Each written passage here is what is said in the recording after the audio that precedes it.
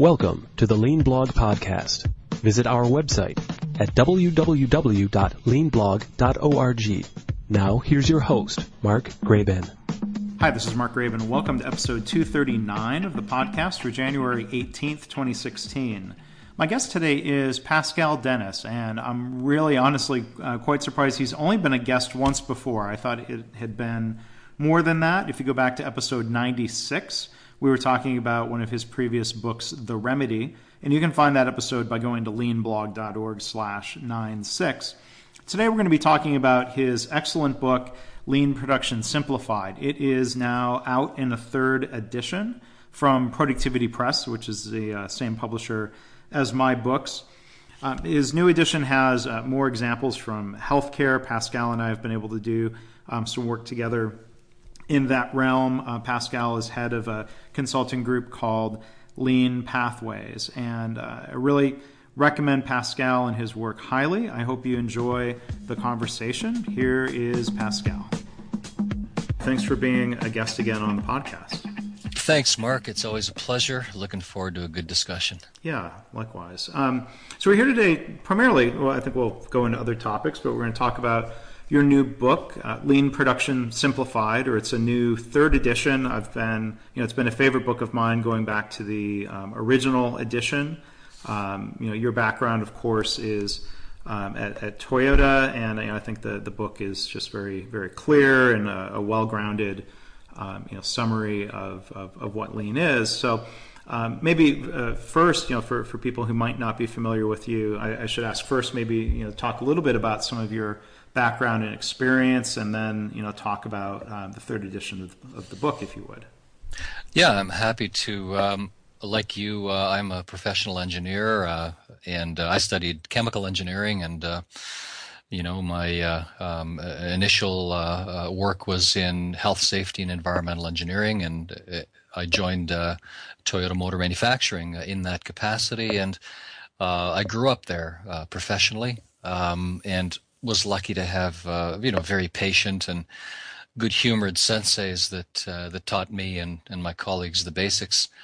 About 16 years ago, I launched a coaching a team called Lean Pathways, and we've been lucky enough to work in a range of industries, beginning with manufacturing and then branching out into consumer goods and aerospace. And nowadays, we do a lot of coaching in areas like healthcare, especially information technology, design, more work upstream and downstream of operations, if you will. So it's been a marvelous journey, a heck of a lot of fun, and I've learned a ton. But as the old adage goes, the more you learn, the more you realize you don't know. So I'm humbled now more than I've ever been, I suppose. Yeah, and so along the ways you've had different experiences and worked with different people and learned different things. What are some of the main changes for the third edition here? Well, as I said, as you and I have discussed a number of times, lean thinking and methods are developing roots now, far beyond manufacturing. They're moving upstream and downstream of operations, for example, and into sales and marketing, engineering, design, downstream into a supply chain, retail, customer service, and they're also moving laterally into totally different industries like healthcare, and as I said, information technology. And the first edition and the second edition were largely focused on manufacturing, the heartland, if you will, of Lean. But increasingly, as I work with people and my team works with people, it's clear that we need to translate what Deming called the profound system of knowledge for our friends and colleagues in these other areas. So the book has many more examples from outside of the factory. So, for example, what does quality in the process, or JIDOKA, mean in a healthcare value stream? What does standardized work mean for a design team or for a surgical team? So trying to shine a light on questions like that and help our colleagues in different industries thereby. Yeah, because lean production, I guess, people originally thought of it as being something for the factories, even within the manufacturing enterprise. But as you're saying, lean becomes useful, or as hopefully as there's a lean culture, that becomes more than just a factory culture. What are some of the things before? I'd like to talk about healthcare and other industries, but what are some of the things that are interesting to you in terms of translating lean from the shop floor to other parts of a manufacturing enterprise or a business? I guess what's endlessly fascinating for me is the following kinds of questions. How do core mental models change as you move upstream and downstream of operations? How does the basic definition of value change?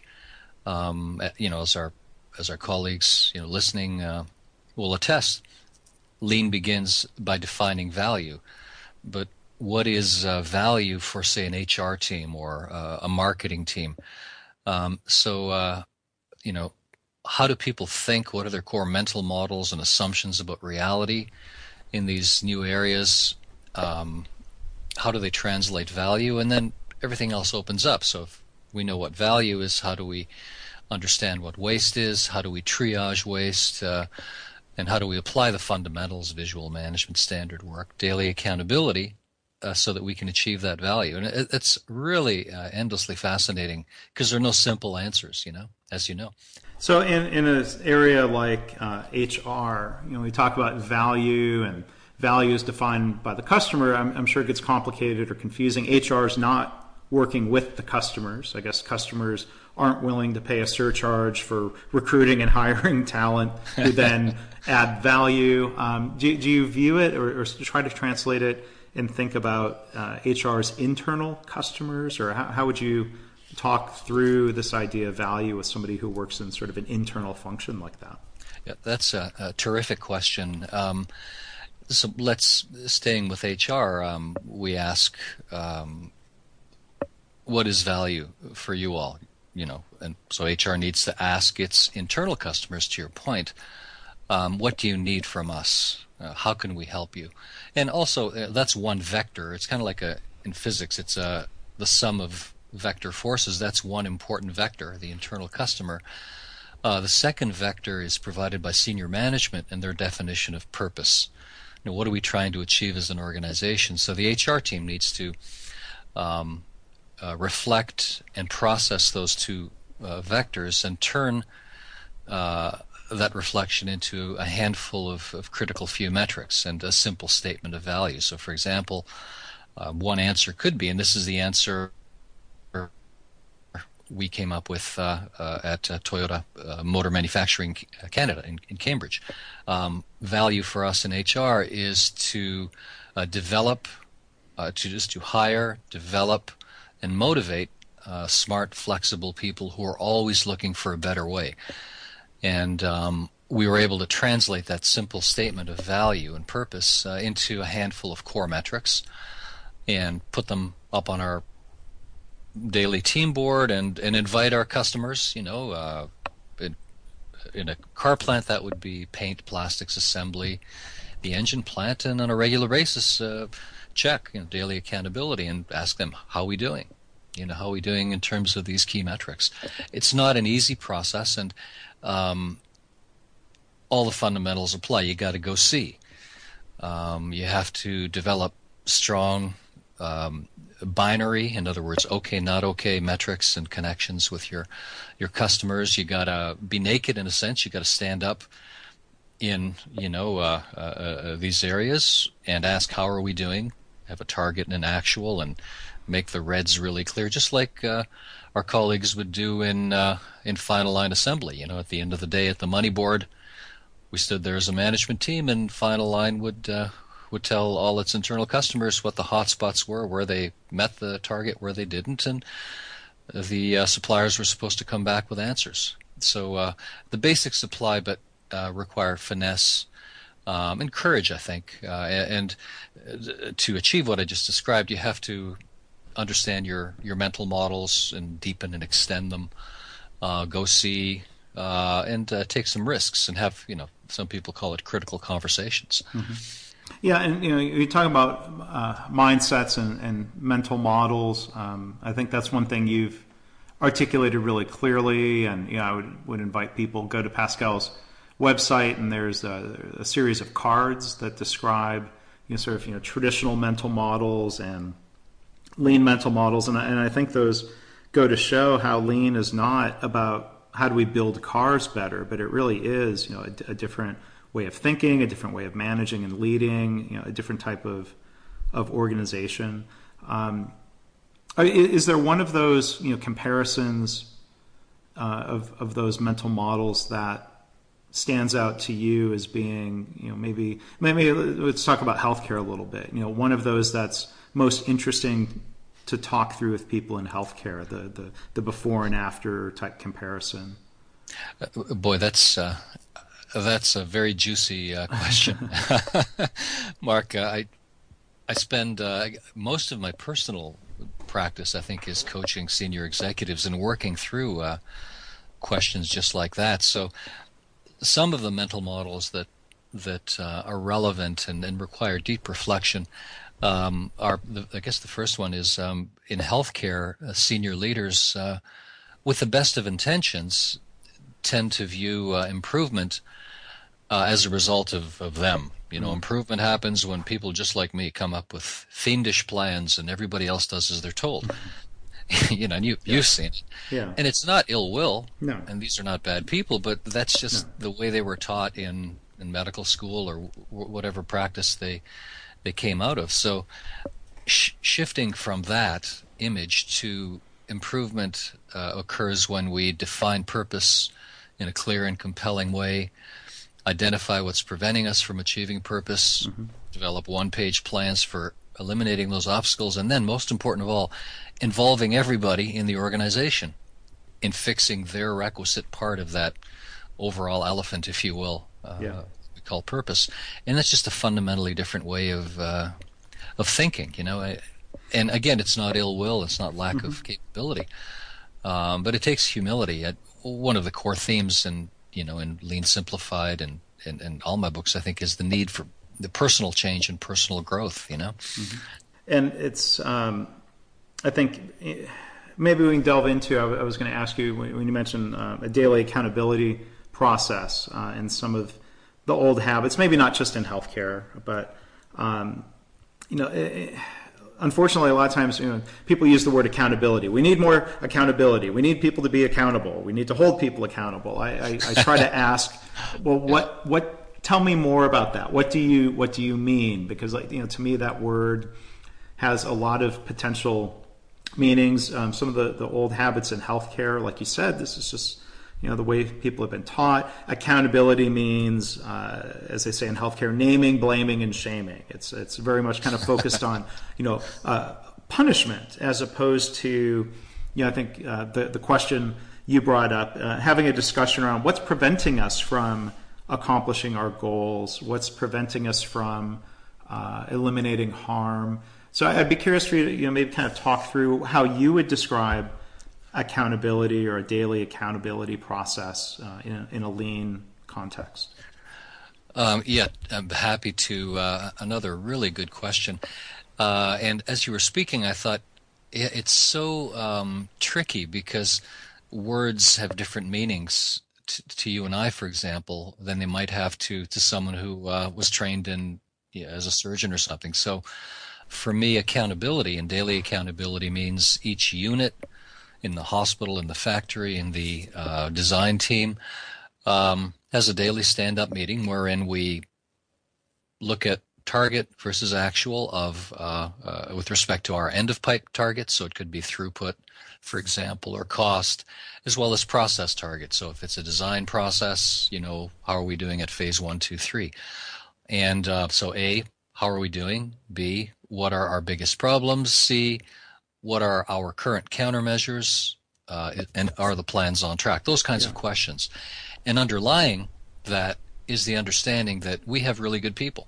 Yeah. And our people are not the problem. The problem is almost always in the process. So there's a good humor, there's a humanity, and there's I call it a light touch, as we had at Toyota. Whereas for other folks that grew up in a different mindset, for them accountability means just what you said. Who's responsible and how will we punish them? Yeah. So that's where that one-on-one coaching, and I know you do a lot of coaching yourself, that's where that one-on-one coaching is so vital, because a senior leader needs to be vulnerable and open, but they can't do that given their position in a big public context. There needs to be one-on-one time to water drop those key lessons. And at some point they have that eureka, and then everything opens up. But without that kind of discussion, these simple words have very different meanings. And just a very quick story. This was Chief Operating Officer, very capable, good person. And as we started our coaching work together, she emphasized accountability. We got to have accountability. And I said, well, how are you going to do that? Well, it's your show. That's what I tell our front line. It's your show. You figure it out. It's your show. And then I talked to the front line, and I said, well, so-and-so says, it's your show, and thereby, you're totally involved and empowered. And they said, no, we're not empowered. Mm-hmm. And accountability is shame and blame. Basically, we're abandoned. We've been abandoned here, working in this awful system, lack of processes, and my span of control is 50. I remember a nursing manager telling me that. Yeah. So you can see the kind of icky situations that can arise, So, habits like that are tough to, it's difficult to break some of those habits. I was, in episode 236 was a conversation with John Toussaint, and he was talking about, and he's been in their shoes as a former hospital CEO, but he was saying, part of the challenge he sees is that a lot of the hospital CEOs don't know what they don't know. They don't know what the problem is, or it can be difficult, or perhaps, as you say, with a light touch. How do you help people see where habitual behaviors can be counterproductive, or if they have an incorrect view? Their mental model of the organization, as you said, is, my people are empowered. They should go and fix things. And if they don't, shame on them. That might not really be accurate. I mean, do you have any tips for people who are trying to have some of these discussions with executives? You can't be as blunt, I don't think, as to say, hey, you're wrong, buddy. Maybe you can. I don't know. I wish it was that easy. Yeah, right. Occasionally, I call it showing the sword. I come out of a Japanese and martial arts tradition, so I think of things in terms of swords. So occasionally you show the sword and say, look, buddy. Yeah. But in private and respectfully. So that's such a critical point. How do senior leaders, or any person, how does any person change their thinking? It has to be through practical experience. So, and repetition. So I call it drip, drip, drip, drip, drip, drip, drip. So in my coaching, we have lots of go see, lots of repetition in different forms. So it's slightly different, slightly fresh. Repetition in terms of also visiting other workplaces, talking with peers that have been through the journey. A lot of reading. These are very smart people, so I regularly will highlight, look, there's a piece in HBR about how the brain is structured and what it means with respect to visual management. Here's another piece from so-and-so about this or that. And over time, the old marketing adage, you got to hear it 17 times. It's probably not far off. Now, having said that, it's also important to develop a personal relationship, as you know, and trust. Mm-hmm. So that the senior leader knows that I can trust this person. Mark has my back, and he's trying to help me become a better leader and help us achieve our goals. So if he's giving me a little bit of tough medicine right now, or, showing me stuff I'm uncomfortable about, I know that at the end of the day, the motivation is noble and I'm getting better, And finally, having practical pilots that generate results. I think that's very important, Yeah. So maybe I want to come back to some of that discussion around daily accountability and those cycles, because what you're describing in hospital departments and within teams, also cascades at different levels of the organization. I think I've heard you describe this as sort of a fractal process. Yeah. Can you talk about how that accountability is modeled at different levels of the organization? So we have normally the management system I conceive of as having at least 3 levels. Level 1 being the front line, the daily team huddle, the daily accountability. Level 2 is the people that they report to. So in a hospital it would be, directors and senior managers. And then level 3 would be senior management. And in each case, the accountability process looks something like this. Although I should say that the frequency of the check varies as you go up, because the gear gets bigger. The check is less frequent. It's not dissimilar to an NFL football team. Front line would be, the offensive line, defensive line, linebacker coaches, etc. Those are frontline units. So they check every play or maybe after every series, whereas the entire coaching staff, because it's a big group, they probably check at the beginning of the game, at halftime, and at the end of the game.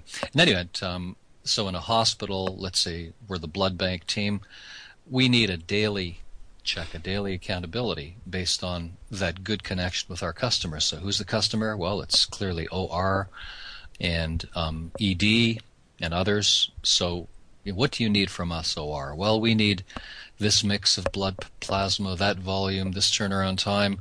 We need you to meet national quality and safety standards. Okay, got it. Now let's boil those down into a handful of metrics, and at the beginning of the day or beginning of the shift, let's stand up as a team and see what happened last week, what's going to happen this week, what are the watchouts, what are the biggest problems, what are our improvement focuses based on True North and senior leaders' definition of purpose. So every day we do that, and we stand up and say we're okay, we're not okay. Here's what's the problem? What are the top problems? What's the countermeasure? What's the status of the countermeasure plan? And you ideally over time you invite your customers. So you say to OR, or emergency department, well, please feel free, to join us on Fridays. We invite our internal customers and let us know how you're doing. Similar process at level 2 and level 3 with a number of subtleties in there. So level 2, for example, usually we check less frequently because we're looking more at flow problems. So let's say we've got a major care line, beginning with ED and through surgical services and ending with discharge. Well, normally, those kinds of value stream kaizens, entail slower progress, and the metrics change more slowly. So maybe we meet twice a week or something like that. But the same kind of thing. And at senior leadership, again, because we're like the coaches of the Dallas Cowboys, it's a big team. We probably won't be checking every play. So we may not be checking every day, but we certainly would be checking once a month or something like that. So you build this system of connected checking and accountability defined per our earlier discussion in it, informed by core mental models. We know we got good people. Mm-hmm. We know that the problem is almost always in the process. Right. We know that problems are telling us where the system is broken, so problems are golden, etc. And then you have a chance. You're in the game. It's not easy. Life is very hard, and management's hard, but you're in the game.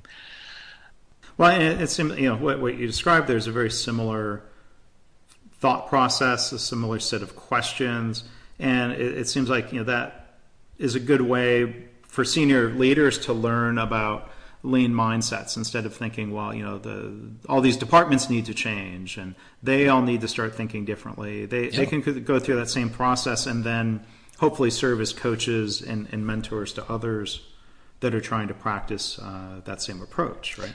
Yeah, that's such a great insight. And at some point, really good leaders lock in the following lesson. I am doing the same thing that my team is doing. In fact, what I do is replicated 100 times. So, for example, and this one is a very common one in healthcare, if I, as the COO or the chief strategy officer or what have you, continually jump to countermeasures without understanding the problem. Mm. Everybody's going to do that. So I remember having that discussion with a chief strategy officer at a big, successful, very good hospital, and we were talking about growth, one of their core strategic focuses, and he had a eureka. To his great credit, he said, all these years, I've been jumping to countermeasures. My assumption has been growth follows, growth, profitability, etc., follows when we open up more clinics. That's the way you grow, by opening up clinics. And I've never tested that hypothesis. We've never had a pilot. We just do it, and our results are haphazard. There's no evidence that this works. And that just shows his growth and his, his intelligence and capability as a person. Because people are people. We make these mistakes, but the best people recognize them and they get better. So he's a much better leader now. Yeah, and that's a powerful example of reflection for someone to have an aha moment. Which happens a lot through the study and the practice of lean. Being exposed to other leaders who have maybe gone before them in making that transition. I mean, John Toussaint is, I think, shows a lot of humility by sort of trying to tell other healthcare executives, hey, I didn't always magically think this way. I used to be, what he calls a white coat leader, which has most of the habits, I think, that are the mental models, that you talk about in traditional organizations. But, he says, he was fortunate to have coaches and mentors and people who taught him or kicked him in the butt or what have you. The plant manager, one of the two plant managers I worked for at General Motors 20 years ago, was also a very traditional style of manager, and I got to talk to him a couple of years ago, and kind of asking him to reflect, and he said, well, he was fortunate to have experience at NUMMI. He was one of the first GM people to be sent to NUMMI, who learned the Toyota style and an approach, and he went through a transformation, in his own approach. And I think one thing he taught me, which I didn't see at the time, was the need to be patient with the other leaders there at GM. Because I sort of asked him, Larry, you really tolerated a lot of bad behavior from the leaders who reported to you. It seemed like we had a plant manager who got it, if you will, and we still had assistant plant managers running around yelling and screaming and spitting and swearing and stomping their feet. And he said, well, you have to realize that those leaders didn't have the benefit of the experience that he had, and that it, fair enough, he wasn't going to replace everybody overnight, nor were they going to transform immediately. That's such a great story, Mark. It brings to mind one of my reflections, the past 20 years, and that is transformation is hard. Transformation hurts, and we partially succeed. Larry reflects it. We partially succeed. That's a very humane response, because he could have just, as you said, yelled and screamed and fired people. And my guess is that his people will get better because they're in a humane environment, and we partially succeed at. Nobody is perfect at this, including Toyota. It's the nature of transformation. It's hard.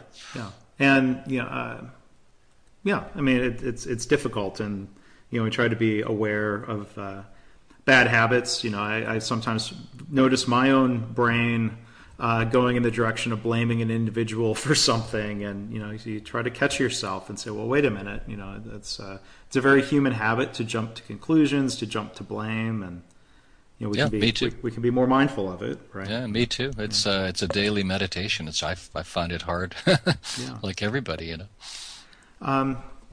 So, well, let's talk a little bit more specifically about the book. Again, it's Lean Production Simplified, the new 3rd edition. Who would you say the book is written for? It, what people and what types of roles? Who do you think the readers should or would be ideally? Well, it's written for leaders at all levels, frontline, middle level leaders, senior leaders. One of the additions is study questions at the end of each chapter. So my image is that, a team leader in any industry might, take their team members through a chapter, and then they have a study group. It's meant to be a practical daily reference. I like to see copies of it, on the desk of the lab technician, or the maintenance tech, or in somebody's cubicle in the IT or engineering department, and I like to see it with scribbles and notes in the margins and so on. So it's written as a practical guide for regular people, to pull on whenever they need. And there's, it's always interesting to see when you see a book on a desk, and it's always good to see a copy that looks well read, and think of what happens with that book. Do you have recommendations of how people use a book like yours within the workplace? Hopefully beyond just their own personal learning, but do you have advice for how people can translate that into action in the organization? I've thought a lot about that. How do people use this? How to make this book or any book as helpful as possible? Some of the things that I found to be helpful, and it's kind of nerdy, but it works, like a book club. We have a book club, and we read a chapter a week, and maybe have lunch together, or spend an hour in some afternoon, and we talk about the questions at the end of the chapter. Another common use is what I call lunch and learns. So I'm a team leader in a laboratory in a hospital, and part of my goal this year is to engage our team and to level up their knowledge of the fundamentals. So we'll do a lunch and learn on chapter 4, quality in the process, and part of the lunch and learn is a short lesson, and then we go out and take a walk, different parts of our lab, and we identify what kind of embedded tests do we currently have in our process, what are the biggest risks with respect to satisfying our customers. So, for example, labeling is a big one. Okay, mislabeling has potentially catastrophic consequences. Let's all take a walk and assess the robustness of our current process based on what we've just learned. So activities like that make the concept, whether it's quality in the process or standard work, real. And people like reporting out.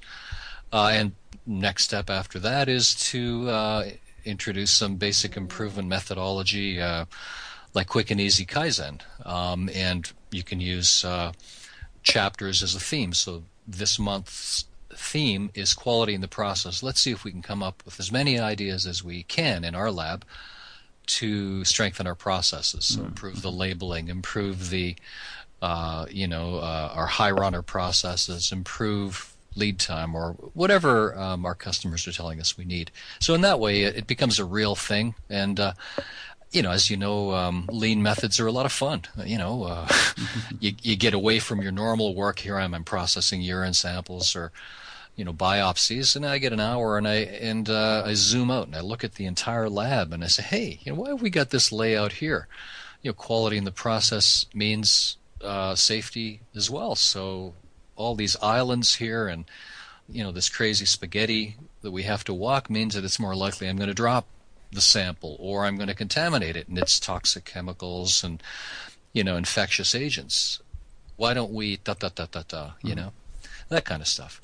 Yeah, so that talk and that discussion about the concepts hopefully leads into identifying some things we can fix. What can we make better? Yeah, exactly right. And again, the underlying message is we got a good team. I have faith in you. I'm really interested in what you all are going to come up with. Oh boy, And if senior leaders can supplement that with good internal rounding practices, and in the book I described Kamishibai, this visual signboard that allows you as a leader to structure your month. So Mr. Watanabe at Toyota Cambridge during major launches, he had an internal algorithm informed by his Kamishibai.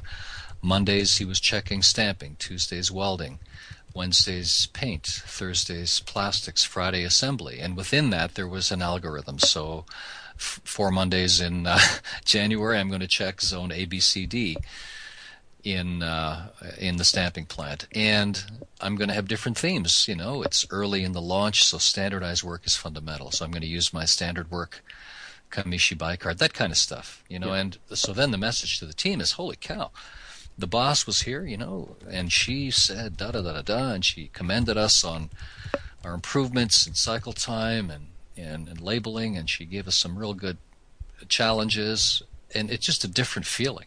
People feel like, wow, this is great. And their lives are happier, Yeah. Well, and that whole process of, as I said, accountability from a positive standpoint. What are the barriers? You're trying to do good work. How can I help you? We're going to accomplish this together. Is a very different mindset than, again, I'm having my flashbacks to GM. We didn't hit the goal, so we're going to yell and scream and spit and swear and lecture people for not having enough sense of urgency. Which, that was not really the bottleneck. It was not the problem. It's funny when you think of it. Well, it is in a way, but thank you for sharing those stories and perspectives, not just in the book, but in our discussion here today. And the other thing I was going to ask you here before we wrap up, third edition is available now. Can you give a bit of a preview of a teaser of a new book that's going to be available here sometime in 2016? I just finished the third installment in the adventures of Tom Pappas and Andy Saito. It's called Andy and Me and the Hospital. If you're familiar with Andy and Me, Tom is a plant manager with problems, and Andy is his Japanese sensei. And in the latest adventure, they're pulled into a major New York hospital that has real problems, and all hell breaks loose. And the boys figure it out, and hopefully people will like it. I certainly very much enjoyed reading it, and it's written for all our friends and colleagues that are, fighting the good fight in healthcare and against, challenges, not ill will, but certainly unhelpful mental models. And I hope they like it, and hope that it's helpful. Yeah, and the story, it's written in a novel format, which brings those stories to life in a different way, right? Exactly right. And one of the underlying themes is that a personal change is fundamental to an organizational transformation. So I try to show, from the perspective of different people in the hospital and from Tom and Andy, the senseis, what sort of change is required. Not only, senior leaders, but also in the senseis. I mean, Tom and Andy have to change their thinking. They have to grow as well, to help this hospital achieve success in the face of very difficult problems. So it's not just the leaders. The sensei has to be alive and changing and growing and challenging themselves too, which is very tough. It is, but I'll very much look forward to that book being available mid 2016, or it's hard to give an exact date with publishing. Yes, so we were talking about the value stream and publishing earlier. Hopefully spring, that's the target. Hopefully April, but we'll work with our colleagues and get it out ASAP. Okay, and I imagine people could probably just jump in and read that book, or they I guess while they're waiting for this one, they could read the original Andy and Me, and then The Remedy was the second book in that series, correct? Yeah. That certainly would prime them, and I think it would be helpful for all folks. And I hopefully it's an easy, fun read. It's based on real people that I've worked with for years. It's fiction, of course, but the situations are not. So yeah, by all means, folks, Andy and Me and The Remedy are the precursors to Andy and Me in the hospital. So feel free. Okay, well, great, and I certainly hope people will look up those books. There's people can look on Amazon. Pascal has a very good summary page with a list of all of his books and videos and his bio. What are some other ways that people can find you online, Pascal? Well, we encourage people to check out blogs. I always say check out the Lean blog. Don't miss one. And we also have a blog at Lean Pathways. So leansystems.org blog. We try to keep people engaged thereby.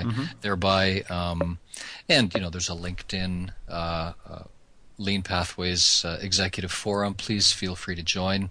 A lot of really good people and great discussions. And of course the Amazon page and tons of YouTube videos. We got a very good social media team. So so feel free again, folks.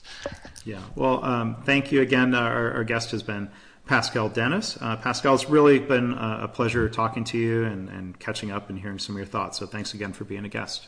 My pleasure. Thank you so much, and have a wonderful Christmas. Folks, have a great, happy holiday, and here's to a prosperous 2016. Great. And same to you and to yours. Thanks, Pascal. Thanks. Bye for now. Thanks for listening. This has been the Lean Blog Podcast. For Lean news and commentary updated daily, visit www.leanblog.org. If you have any questions or comments about this podcast, email Mark at leanpodcast@gmail.com.